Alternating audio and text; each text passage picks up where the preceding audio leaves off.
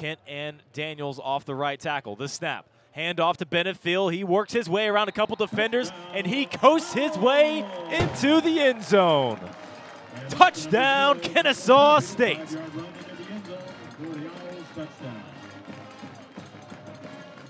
Michael Benefield strikes first. Owls go up by 6, 10:25 on the clock, and boy, that was a picture-perfect drive for the Owls. 8 rushes for 50 yards. Yes, that was textbook. Just line up and play some hard-nosed football. And right there they had Carson Kent and Preston Daniels in a sniffer and wing position on the right side of the offense. They ran the counter, ran them across, kick out block, washed the offensive line down.